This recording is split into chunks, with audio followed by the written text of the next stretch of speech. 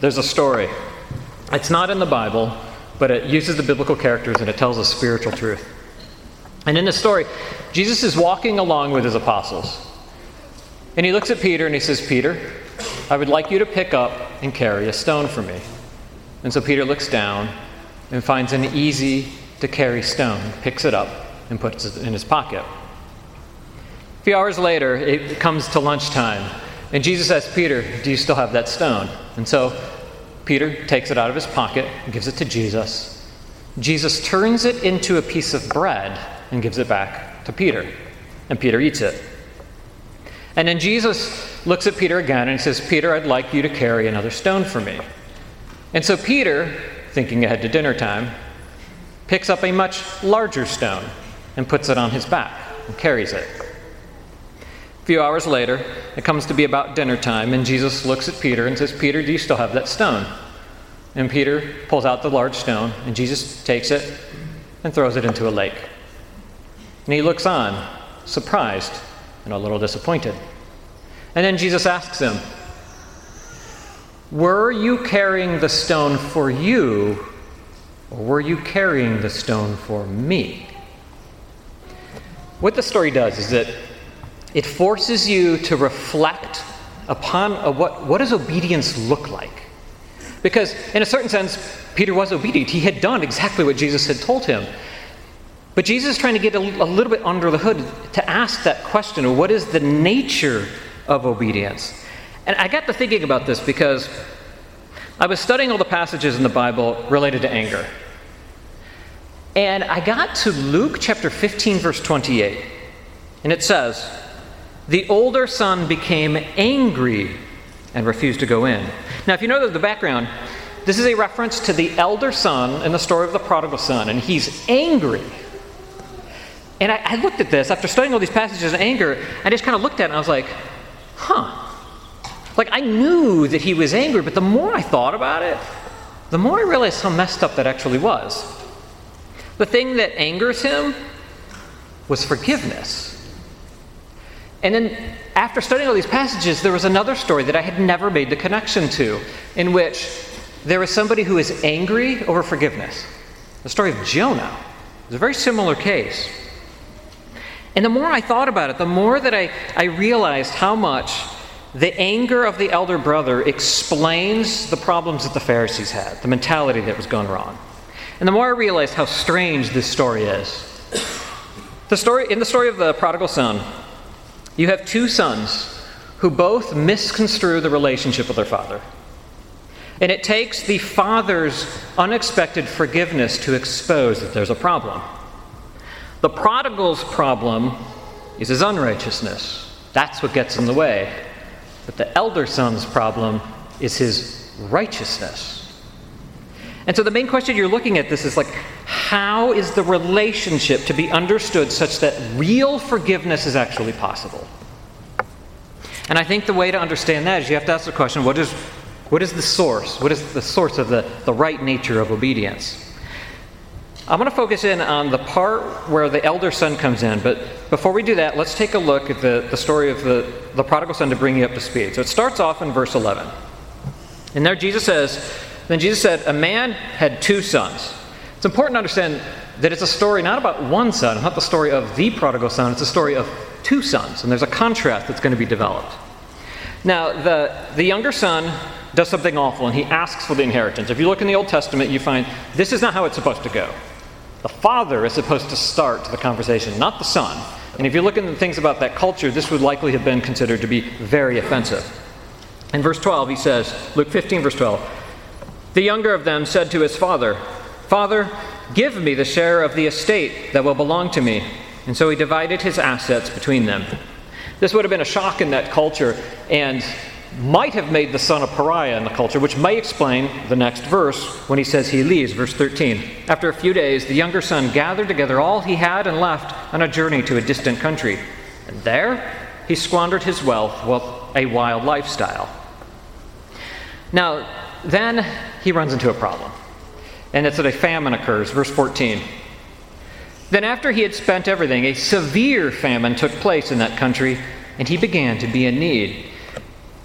And when this famine occurs, he is forced to work for a man who turns out to be a harsh man, who treats the son no better than a slave. Verse 15. And so he went and worked for one of the citizens of the country, who sent him to his fields to feed pigs.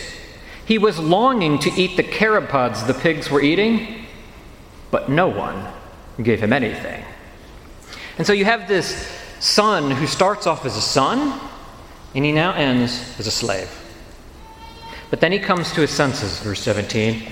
But when he came to his senses, he said, "How many of my father's hired workers have food enough to spare? But I am here dying from hunger. I will get up and go to my father, and I will say to him," and he says three things he plans to say. "Father, I have sinned against heaven and against you. I am no longer worthy to be called your son. Treat me like one of your hired workers." Look what he says in the second thing. He says, "I'm no longer worthy to be your son." He thinks that his relationship is based upon his worth. And then it begs the question, when he says he's going to come work, is he thinking he's going to somehow work it off? And so the prodigal has misconstrued his relationship with his father, but it turns out the elder son has the same problem. And so he comes to him, and now you start to see that the relationship was different than he had thought. Verse 20. And so he got up and went to his father. But while he was still a long way from home, his father saw him, and his heart went out to him. He ran and hugged his son and kissed him. And then his son said to him, "Father, I have sinned against heaven and against you. I am no longer worthy to be called your son." But the father said to the slaves, "Hurry, bring the best robe and put it on him. Put a ring on his finger and sandals on his feet. Bring the fatted calf and kill it. Let us eat and celebrate. Because this son of mine was dead and is alive again. He was lost and is found." And so they began to celebrate. So the son comes back. All he's asking is to be a hired servant. But the father gives him more than that. He makes him back into a son. And so you come up to this story, and it ends up to this point with joy, with celebration. It's one of the fruit of the Spirit. But the elder brother does not have that joy. I'm going to pick up the story in verse 25. But before we do that, I want to go back and look at some things at the beginning of Luke 15 that I think tells you a hint of what the problem is. Now, this tells you the background behind why Jesus was telling this story. In Luke 15, verse 1, he says, "Now, the tax collectors and sinners were coming to hear him." Think about how Jesus' message landed on all the wrong people, in a certain sense. It's kind of strange that Jesus' message doesn't just resonate with buttoned-down religious people. And in fact, in this case, there's a contrast between them. It actually resonates with the outcast. I've had some fun with this with my coworkers because I try to get them to read the gospel. And I'll tell them, one of the reasons you should read it is because it includes Jesus poking a bunch of religious people in the eye. And they look at me kind of funny because they're like, "I thought you were religious." I'm like, that's what makes it funny. Verse 2. But the Pharisees and experts in the law were complaining. Grumbling is not one of the fruit of the Spirit. But this gives you a little bit of a hint of the problem here. Continuing in verse 2. "This man welcomes sinners and eats with them." The funny thing is about it is that the very thing that attracted the sinners is the very thing that repulses the Pharisees. And then this is the trigger for the parables. Verse 3, so Jesus told them this parable. So this is what starts it. Now, when you get to the story of the prodigal son, you realize that Jesus has cast the people from the situation into the story. So the prodigal son represents the sinners. And Jesus never says they didn't sin. This is a story of them repenting. The father in the story eventually becomes Jesus, because the father in the story is criticized for banqueting the sinner. But that's exactly what Jesus is getting criticism for. And remember, it's his story. Verse 11 says, a man had two sons. And so the elder son winds up being the grumbling Pharisees. Okay, so going back, let's go up to verse 25. And this is where we're going to pick up the part about the elder son. Verse 25. Now his elder son was in the field. Stop right there. The elder son is out there working. This gives you a sense of the problem here. because the elder son thinks I'm the good son. Like, I've been doing all this stuff while your younger son was out there cavorting. I was out there in the field. And it turns out it's going to be the elder brother's righteousness that breaks his relationship with his father. Continuing on in verse 25. As he came and approached the house, he heard music and dancing. So he sees the joy that's happening, and that's what angers him. Verse 26. So he called to one of the slaves and asked what was happening. The slave replied, your brother has returned. Your father has killed the fattest calf because he got his son back safe and sound. But the older son became angry and he refused to go in. So the older son, you see what's happening here. The older son is angered by the forgiveness and he refuses to enter into the joy of his father. As it goes on, though, it turns out that the father is going to pursue not just the prodigal at the edge of town, he's going to pursue his older son too. So he refused to go in. End of the second half of verse 28, he says, his father came out and appealed to him. So if you look at this story, remember there's actually 3 stories that Jesus tells about lost things. In the first 2, the lost sheep and the lost coin, he talks about how the lost sheep and coin were pursued. Somebody went out to go find them. There's a tendency to think that the parable of the lost son, or lost sons, perhaps is maybe a good way to put it, is somehow different than that. And I'm not sort of convinced of that. I think that maybe the point was that the father had pursued the prodigal when he went out to him at the edge of town and brought him in. And I think if that's true, this may be him pursuing the elder son to bring him back. The problem is that the elder son doesn't think he needs to be pursued at all. Verse 29.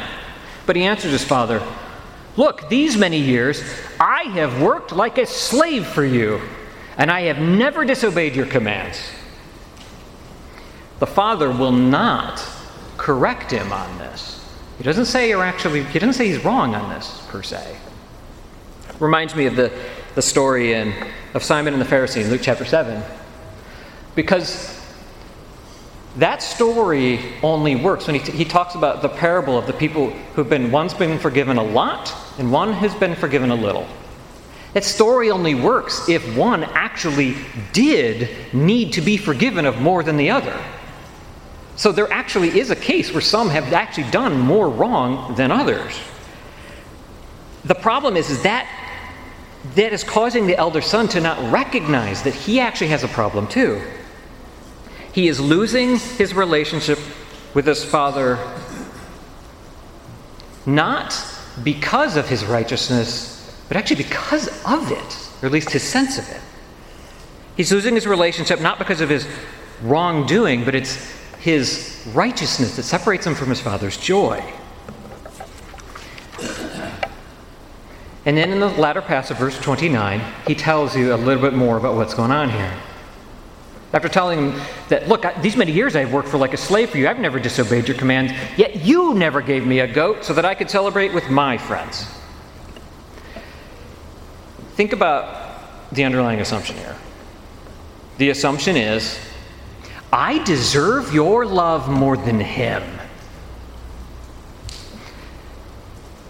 So the question you have to think about at this point is, how does the fact that he thinks that the love is more deserved, why does that cause him to be less forgiving? And the problem is that forgiveness by its very definition can never be deserved. The deserved forgiveness doesn't exist. That's a contradiction in terms. Right? So if you think that it is deserved, that idea is corrosive to the very idea of forgiveness. Now, there's something that I suspect may be an exaggeration on the elder son's part that happens in verse 30. He says, but when this son of yours came back, who has devoured your assets with prostitutes, you kill the fatted calf for him. I might think, well, how does he know this? Well, he just found out that his son came back. How does he know? But what if he doesn't know? And he's actually exaggerating it. One of the things you notice about self-righteous people is that they have a tendency to exaggerate the problems in other people. So if you think that you have to deserve your Father's love, if there's a sense of competition there, there's two ways that people approach that. One, you bring yourself up. And two, you push other people down. Right? You see that 3 chapters later, Luke chapter 18, where there's the story of the self-righteous Pharisee who's praying in the temple. And he says, glad I'm not like that guy. Okay, that's pushing them down. And then he says, I fast twice a week. I give 1/10 of everything. That's him building himself up. Sounds a lot like the elder son. The thing is that when you realize that you do not have to compete for his love, that's the only way that you can think in which you can ever love anybody else. Because if you meet somebody and they're better at something than you and you want to be good at it like that's fine. You take joy in the fact they're better than that because we're on the same team. It's not that big of a deal. We're both equally as loved. And then the Father corrects him, and his correction focuses on the relationship aspect, verse 31. Then the Father said to him, Son, you were always with me, and everything that belongs to me is yours. And he says, you were always there with me.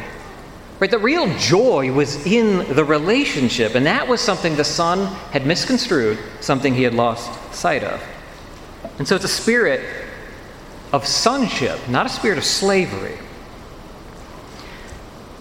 The prodigal thought he had to earn back his father's love, and the elder son thought he already had. But in the end, in verse 32, it is the prodigal who is reconciled. It was appropriate to celebrate and be glad, for your brother was dead and is alive. He is lost and is found. Now at this point, you're listening to the story and you're thinking, okay, what will happen?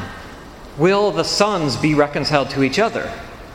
Will the elder son be reconciled with the father? And it is right then, the story just ends. And it just leaves it lingering, dangling. But that was another thing that reminds me of the story of Jonah.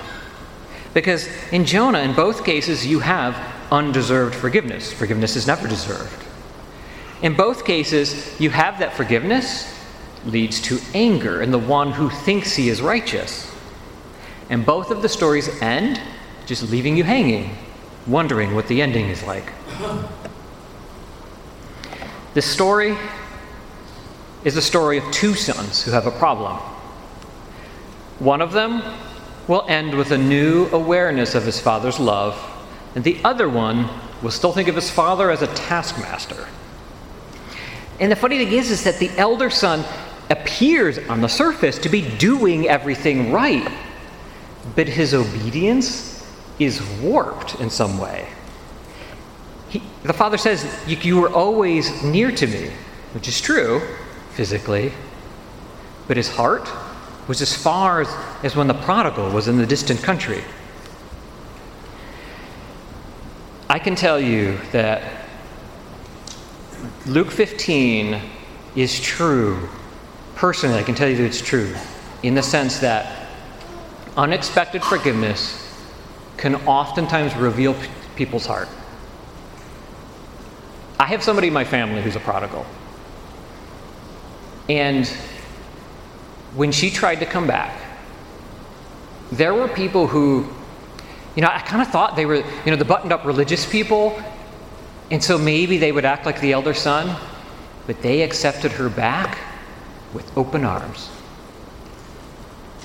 And there were other people who I thought knew better, and they treated her with contempt. And the way that I realized who was right and who was wrong was not just by looking at the surface. It took a prodigal to realize what was going on there. And so I think the tip-off is that lack of forgiveness, the anger, the grumbling. That's how you tell the difference. The sin of the elder son. The thing that haunts me about this is that in some ways it's harder to distinguish than the sin of the prodigal. You can have two people. They both go to the same church. They read the same passages. They sing the same songs. They take the same Lord's Supper. and they are in the same place physically, but their hearts are in vastly different places. And so how do you distinguish between those two? And I think one of the best ways to distinguish, when you can't distinguish on the actions, is the fruit of the Spirit. Love, joy, peace, patience, kindness. I'm sure you can probably think of people who show up every Sunday somewhere, but they have discord, jealousy, rage, rivalries, divisions, factions, envy, drunkenness. And some people may look at this and say, well, I've never had any alcohol. Yeah, there's some that I know who've never had alcohol, but I would not call them sober.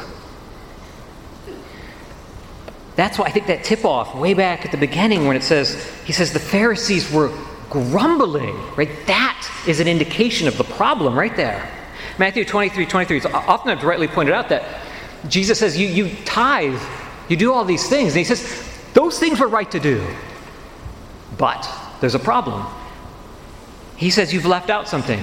Justice, mercy, faithfulness. But those things sound more like the fruit of the Spirit. There was somebody who told me that he came to me and he said, he was concerned about something that happened. And he said, I don't do these things out of fear. And I thought about it for half a second and I thought, I agree. And the thing that I looked for whether this was a person who was filled with love, joy, peace, patience, and that's what I saw. And so I agree with him. Remember what it says, the older son, he says, I have slaved for you. I think it's a tip-off of what's going on here. There's a warped version of obedience, and then there's a right version of obedience. The warped version says, I obey so that I am loved. And the right version says, I am loved, and therefore I obey. One of them will get you the compliance of a slave, but the other gets you the love of a child. I'm going to confess to you that I have a voice in the back of my head, and for years it always says the same thing. It says, you are not good enough, and you never will be. And I have tried to silence that voice by being, if I can just be good enough, and if I can just know enough, then somehow I can silence that voice. But the problem is that, as C.S. Lewis put it, it's like the more you try to be really good, you realize how bad you are. And you think, well, maybe I'll make a spreadsheet, and I'll list all the things, and I'll check them off. And then you find you still don't measure up, and now you've got a spreadsheet to prove it.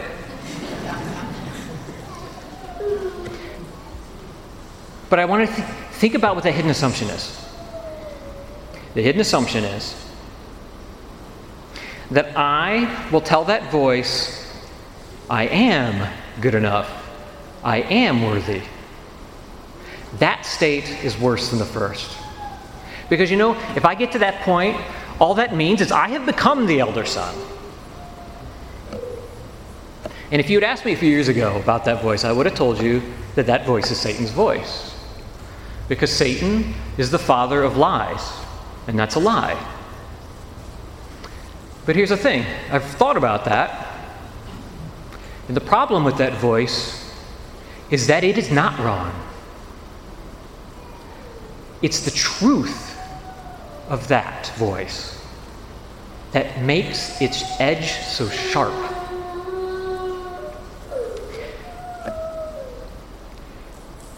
I know that I will never silence that voice. But the thing that has changed it for me was when I realized I had to flip the order of love and obedience. That I am loved, and that's why I obey. Because that means, I still may have that voice, and that voice may even be true, but it is also irrelevant. If you have that voice, let me tell you that you can take that weakness and you can turn it into strength. Because with that voice, you can live vicariously through the characters that Jesus meets in the gospel. With that voice, I can understand what it would have felt like to be that prostitute who never gets an invite to anything or anywhere, but he said I could come. I could imagine what it would feel like to be that tax collector who wants to approach Jesus but doesn't know how to start that conversation. But he starts the conversation with me and tells me that salvation is here. I could imagine what it would feel like to be that prodigal who stands by when my father defends me against my elder brother and his words, "You're not good enough, and you never will be." Funny how the gospel message lands a little differently when you realize you're the prodigal. The text tells us that there's going to be people on Judgment Day who are going to be surprised when God tells them that I never knew you. And I suspect there are going to be people who says, "But I did all these things. I checked all the boxes. I served you like a slave." And that's the problem right there. They want credit for years of joyless, loveless, unforgiving drudgery. Matthew 25 in the parable of the talents. Something that's always haunted me is the one-talent man who refers to the master as a harsh man. I would not have called God harsh. But maybe we shouldn't be listening to the description of the guy who got it wrong in that story. Maybe the fact that he thinks of his master like that is an indication of the problem. When you go back and you read the other servants, they're mentioned in the context of joy. If you've ever worked at places, you know that the best colleagues you've ever had were people who fill their work with joy in a spirit of volunteerism. The question is not whether there's obedience. The question, what is the nature of that obedience? And I think the fruit of the Spirit is how you draw the distinction between those dull gray tones of mindless drudgery and the vibrant colors of a real loving obedience. It's that reordered obedience that caused the poor Macedonians to give while the rich Corinthians hesitated. It makes the giver into a cheerful one. It takes obedience and adds longing. It takes grammar and turns it into poetry, and it makes obligation into adoration. And it's the thing that makes real forgiveness actually possible. I don't think it's incidental that when Paul has to deal with issues in churches, he also has to deal with a divisive, angry, and unforgiving spirit that is set in. There are two types of obedience. There's one that will carry only what is necessary, and there's another who will carry much more. One asks, "How much must I give?" And the other asks, "How much do you want?" I know that I do not have all the answers. But this I do know, that I am loved while I figure it all out, as opposed to being loved when I figure it all out. And that has made all the difference. I don't know where you are on your spiritual journey, but if you want to come forward, if we can help,